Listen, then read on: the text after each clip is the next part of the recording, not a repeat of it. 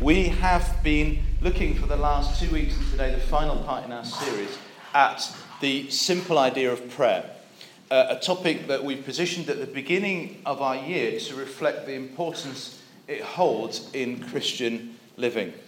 Prayer is an activity that shapes our spirituality, but is also a defining activity for a Christian community. We could be, all sorts of communities might meet together and have friendship and activities, but prayer signifies and symbolises that we are actively following Christ, that Christ and the living God is the heart and at the centre of our community and the focus of what we want to do. Prayer, therefore, is important. Prayer is something that we all probably believe in but find hard. Prayer is something that we all recognise the value of, but it's a challenge to have in our lives. And so these 3 weeks have been conversations and just simple thoughts, really, about how can we make sure that we are engaging with prayer. If in any shape or form we look ahead in the year to come as a family called G2 and want to do more, then we should invest in prayer in order to see that. And to not put prayer first would be in effect to say that we have great plans that we want to attempt without much help from God. That would be the wrong way around. Let's put prayer first. And I hope that phrase, prayer first, sticks in our vocabulary for this year ahead. Prayer is important because Bon Jovi said, we are living on a prayer. Okay? That is a powerful theological truth from wise people. In this series, we looked first at the importance of praying before doing. We should pray before we do. And our shining example of that is Jesus Christ, who before he began his earthly ministry, retreated to pray for 40 days. And before he did important things in the rest of his ministry, he took time aside to pray. Maybe for us even that means simply that before we have any of our meetings, we should pray at the beginning. Rather than tag it on at the end, maybe it gets squeezed out before time. Whenever we are planning or preparing anything, let's begin and initiate with prayer first and invite God into those things. Maybe you can figure out how that applies to other things you're doing. Putting prayer before we do.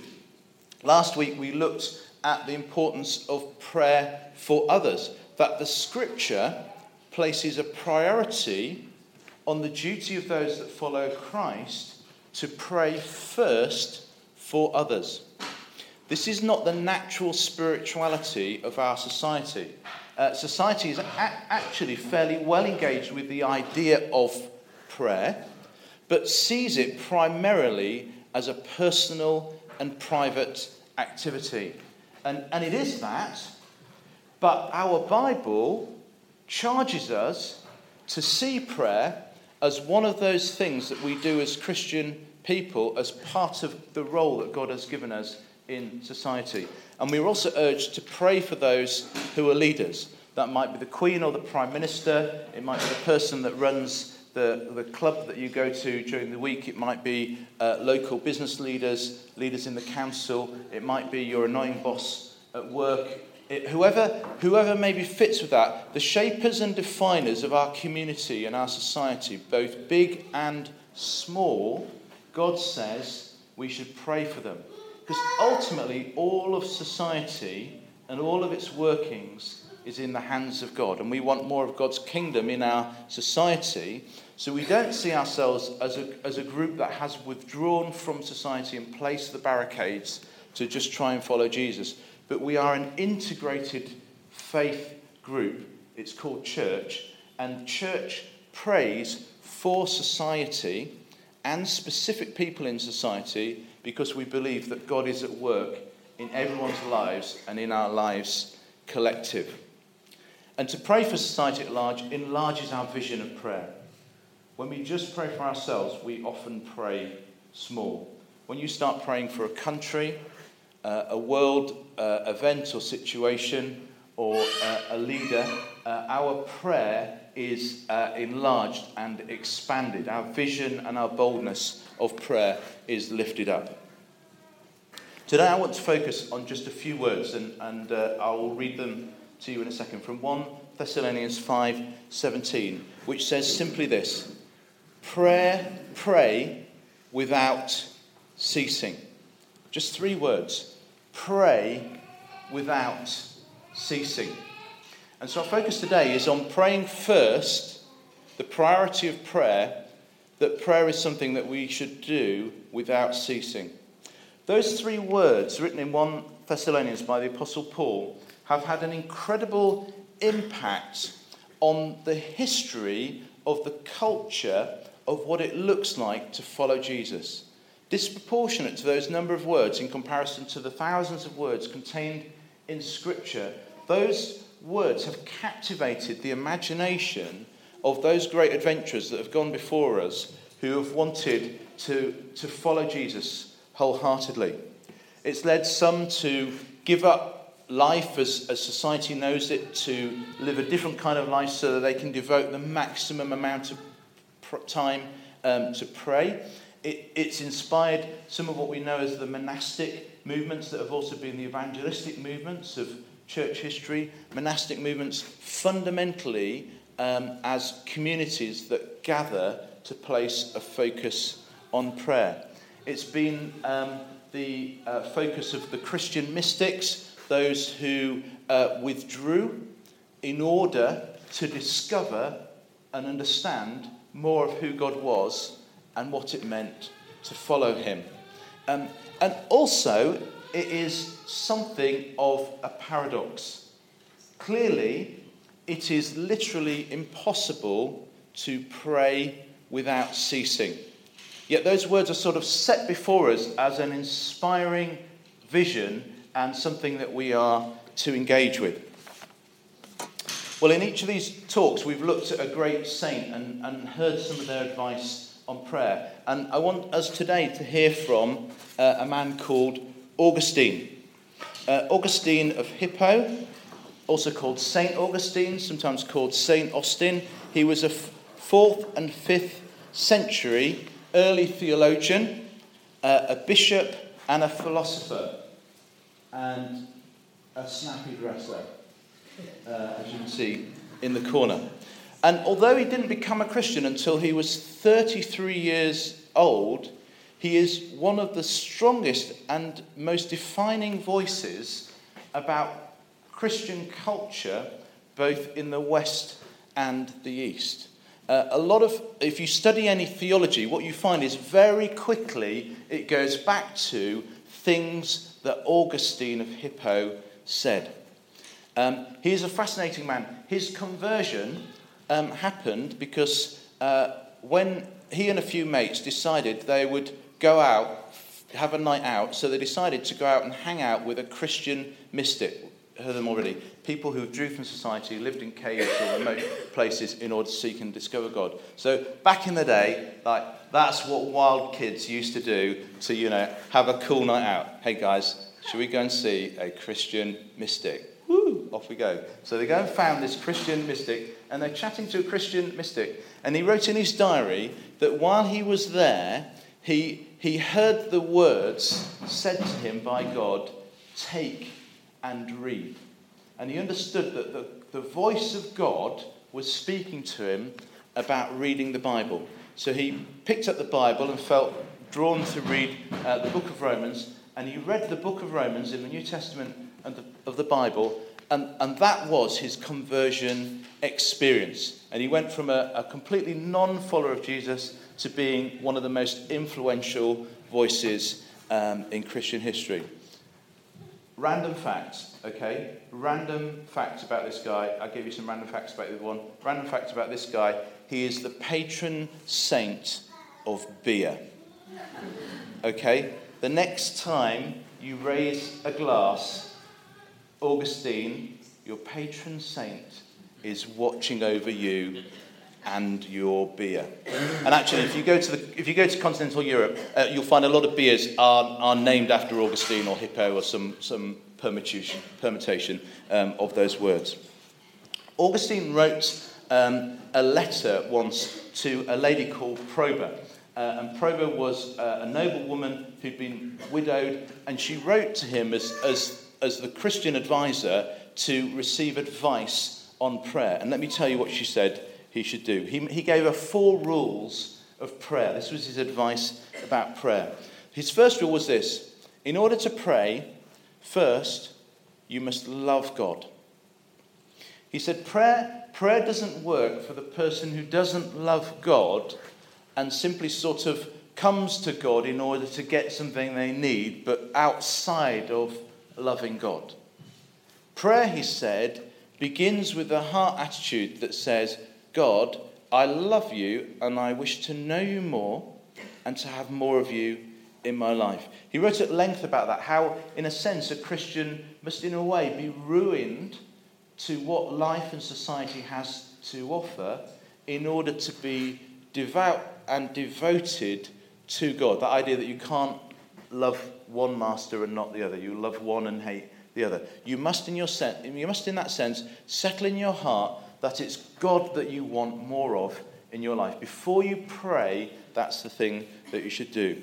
His second rule was this: that you should pray for a happy life. I absolutely love that he said this.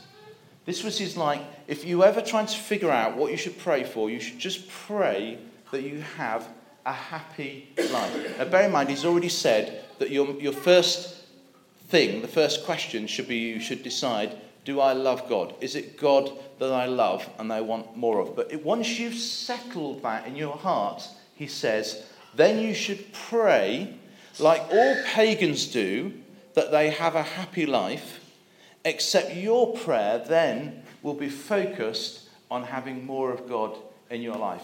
But pray it in that way. Pray that you should have a happy life, and a happy life is a life that has more of God in it. His third rule was this: that you should study and pray the Lord's Prayer. And in fact, I think one of the reasons that the Lord's Prayer features so strongly in traditional church circles is the weight that Augustine put on it in his advice on how to pray. He said, if your prayer cannot be found in the outline of the Lord's Prayer, perhaps it's something you shouldn't bother praying. He also said you should use the Lord's Prayer either something you say or as a framework to pray, because it will remind you how to pray. You will inevitably come to pray with the thing in mind that you want. But if you use the Lord's Prayer, you will be reminded of those things that you have forgotten, but that you ought to pray. Perhaps you realise, gosh, I need to confess a sin and say sorry to God. Maybe I need to forgive somebody. Maybe I need to express my dependence and need upon God. Maybe I need to pray for God's kingdom to come, not just for the thing I want, but I should pray for all those things that God wants. The Lord's Prayer, he said, is the single biggest statement that God has given us on how to pray. Simply repeat the words and make that your prayer. Or use it as a framework like the early church did, that we think they probably used the Lord's Prayer as like bullet points, and they would pray for an hour. Taking each thing as a line, they would pray for that. Our Father in heaven, so they'd spend a few minutes on that. Holy is your name. They would spend a few minutes on that. And he said, no one needs to carry a prayer book in their pockets or a great instruction on theology. All a Christian needs to do in order to pray with great confidence is to know the words of the Lord's Prayer, and it will be your faithful guide. And his last rule was this: tribulations are hard. He said quite simply this: nobody ever knows how to pray when things are hard. Everyone has an idea of how to pray when things are hard, but he says, take heart. When life is hard and you're going through difficult times, you will pray the best you can, but nobody knows fully how to pray. Just pray your best that God gets you through the situation. You will need wisdom. Is the situation one you should embrace because it's teaching you character and grace, or is it something you should reject because it's the enemy attacking you? He says nobody ever truly knows, because these situations are hard, But nevertheless, pray, commit your way to God, and he will guide you through. So Augustine, patron saint of beer, wants to teach you how to pray. Well, let's go back to this idea of praying without ceasing. And I want to make just 2 points, and then we're going to do a little exercise on our table as we take this up. And the first idea of praying without ceasing is this, that prayer is something that we should do continuously. We should pray, but not stop praying. So often we see prayer as a last resort rather than a first resort. Prayer is the thing that we do in an emergency. If things are really bad, then perhaps we should pray about it. And if we have that view, then prayer will always be partitioned and segregated in our lives. What if somebody said to you, breathe whenever you need to? Okay? You would see the paradox in that. Well, I need to breathe continuously. It just needs to be something that's so natural and normal to how I act that actually I'm just constantly doing it. And if I ever sort of stop breathing, I will notice the negative benefits quickly. Breathing is something I need to do in order to sustain my life. Prayer is something that I need to do continuously in order to sustain my Christian life. I don't know if we've got a range of ages here. People who are as old as me remember something called dial-up. Does anyone here remember dial-up? Okay, all like three of us. In fact, now dial-up, came in generations as well. So I remember the original dial-up where you had a telephone and then you had this thing with two rubber circles and you'd dial the phone number like manually with this thing that went round and then went back. It took forever, especially if you got a wrong number. And then you'd listen and the computer would be talking to you in beeps and then you'd plug the handset into the rubber things and then your computer could talk to the internet. Wow. And then, of course, dial-up was really annoying because no one else could use the phone. So if you had dial-up, you had to be quick. I'm just quickly using the internet, quickly sending an email, and then you disconnect. Contrast that with the idea of broadband.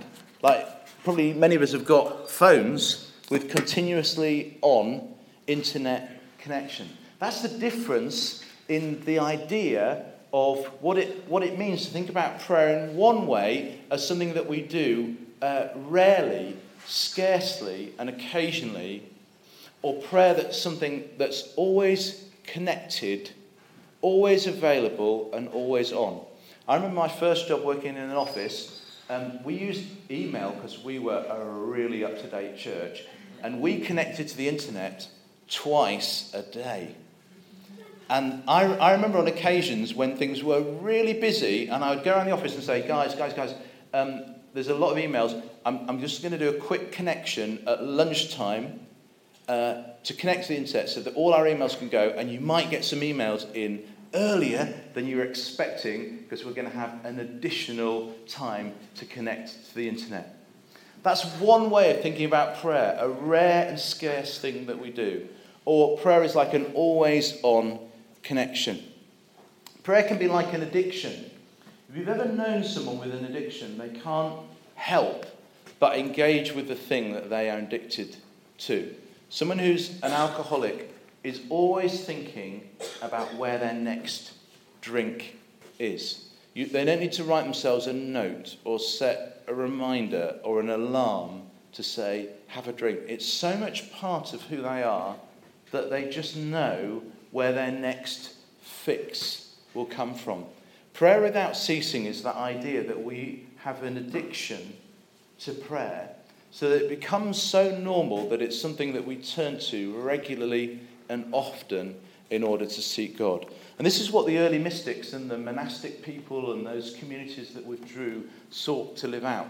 For some of them, the way it looked like is they would have a plan of work, and then maybe 6 or even 8 times in the day they would gather just for very short times just to pray. And they would pray maybe in the morning, thanksgiving for the day ahead. In the evening it would be, to commit what they'd done to God. Maybe before they began their work, that God would bless them in their work and they could dedicate it to God in the midday, that God would sustain them and keep them going. They would have this pattern and framework of prayer that was peppered, that sort of guided them through their activity of the day. I think we need to rethink our engagement with prayer. I think many of us fall because deep down we feel that prayer will only count if we engage with God for hours and hours and hours.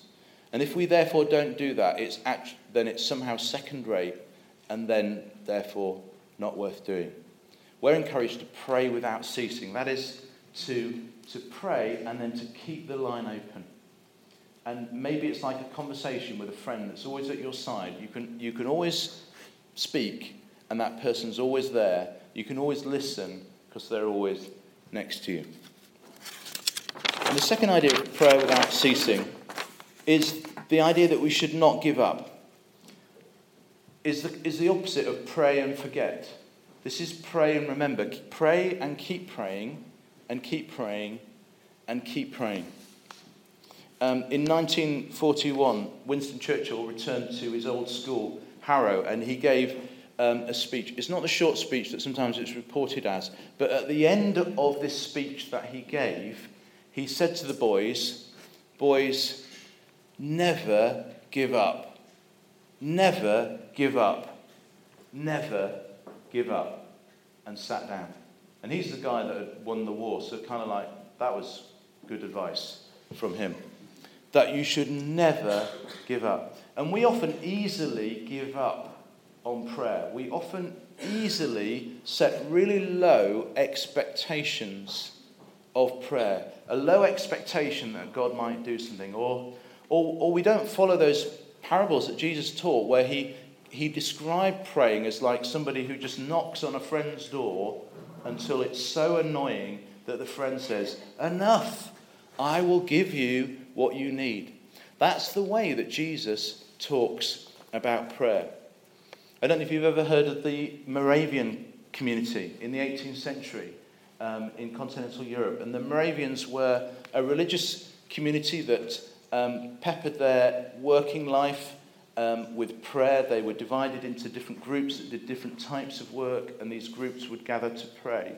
And in 1727, their youth group started a prayer for one of their members who was sick. And they said, let's pray through the night. So they prayed through the night. And then some of them went to work, and some of them said, let's not give up praying, let's keep going. So they prayed through the day. And then some swapped out and some swapped in. And they prayed through the next day, and they prayed through the whole week. And then they prayed through the whole month, and they prayed through the whole year. And some of you will know this story because that prayer meeting of continuous and unbroken prayer continued for just over 100 years. Can you imagine a youth group starting a prayer meeting of continuous unbroken prayer that continued until well after they were all dead? So powerful was the heart of not giving up on prayer. And that prayer meeting produced phenomenal missionary endeavours. Many of the youth literally gave themselves to God's service. They would pray around the world for unreached people groups, and they tried to figure out who has not been reached by the message of Jesus. And one group was slaves. So they figured out how do you reach slaves? You have to be one of their community. So some of them sold themselves into slavery in order to become slaves so that they could be missionaries to slaves. That prayer meeting sent out hundreds and hundreds of missionaries to do God's work. They need to pray and not give up. Okay, a simple thought on prayer. Praying and not giving up. We're going to do something together at our tables. And Gavin and Freya have provided some beautiful little notebooks that also become an envelope. Why don't you grab one of those? And what you need to think about now is, what is your never give up prayer? Maybe it's something you're praying right now. Maybe it's something you're going to decide to pray. Maybe it's for you or someone you know. Maybe it's for a leader or a president. Maybe it's for a world situation that's happening now. What's going to happen is you're going to write that down, and it will be a note to self. It's a note, it's from you to you to say, this is my never give up prayer. And then you're going to seal it, write your name on it, write your address on it, and we will collect it in. And 6 months later, we will post it back to you. Let's enlarge our vision of prayer. What's your big and bold prayer? What's your never give up prayer? What's your prayer and don't stop praying prayer? Either for yourself, for someone else, or for a situation. So we're just going to take a few minutes. There'll be some music on. Write that down. When you're happy with it, you're the only one that's ever going to see it. Seal it up. Write your name on. Write your address on, and leave it on the table. It will come back to you as a reminder in 6 months. Maybe you want to make a note to yourself. This is what I'm going to be praying as well, because in 6 months the reminder will come back to you.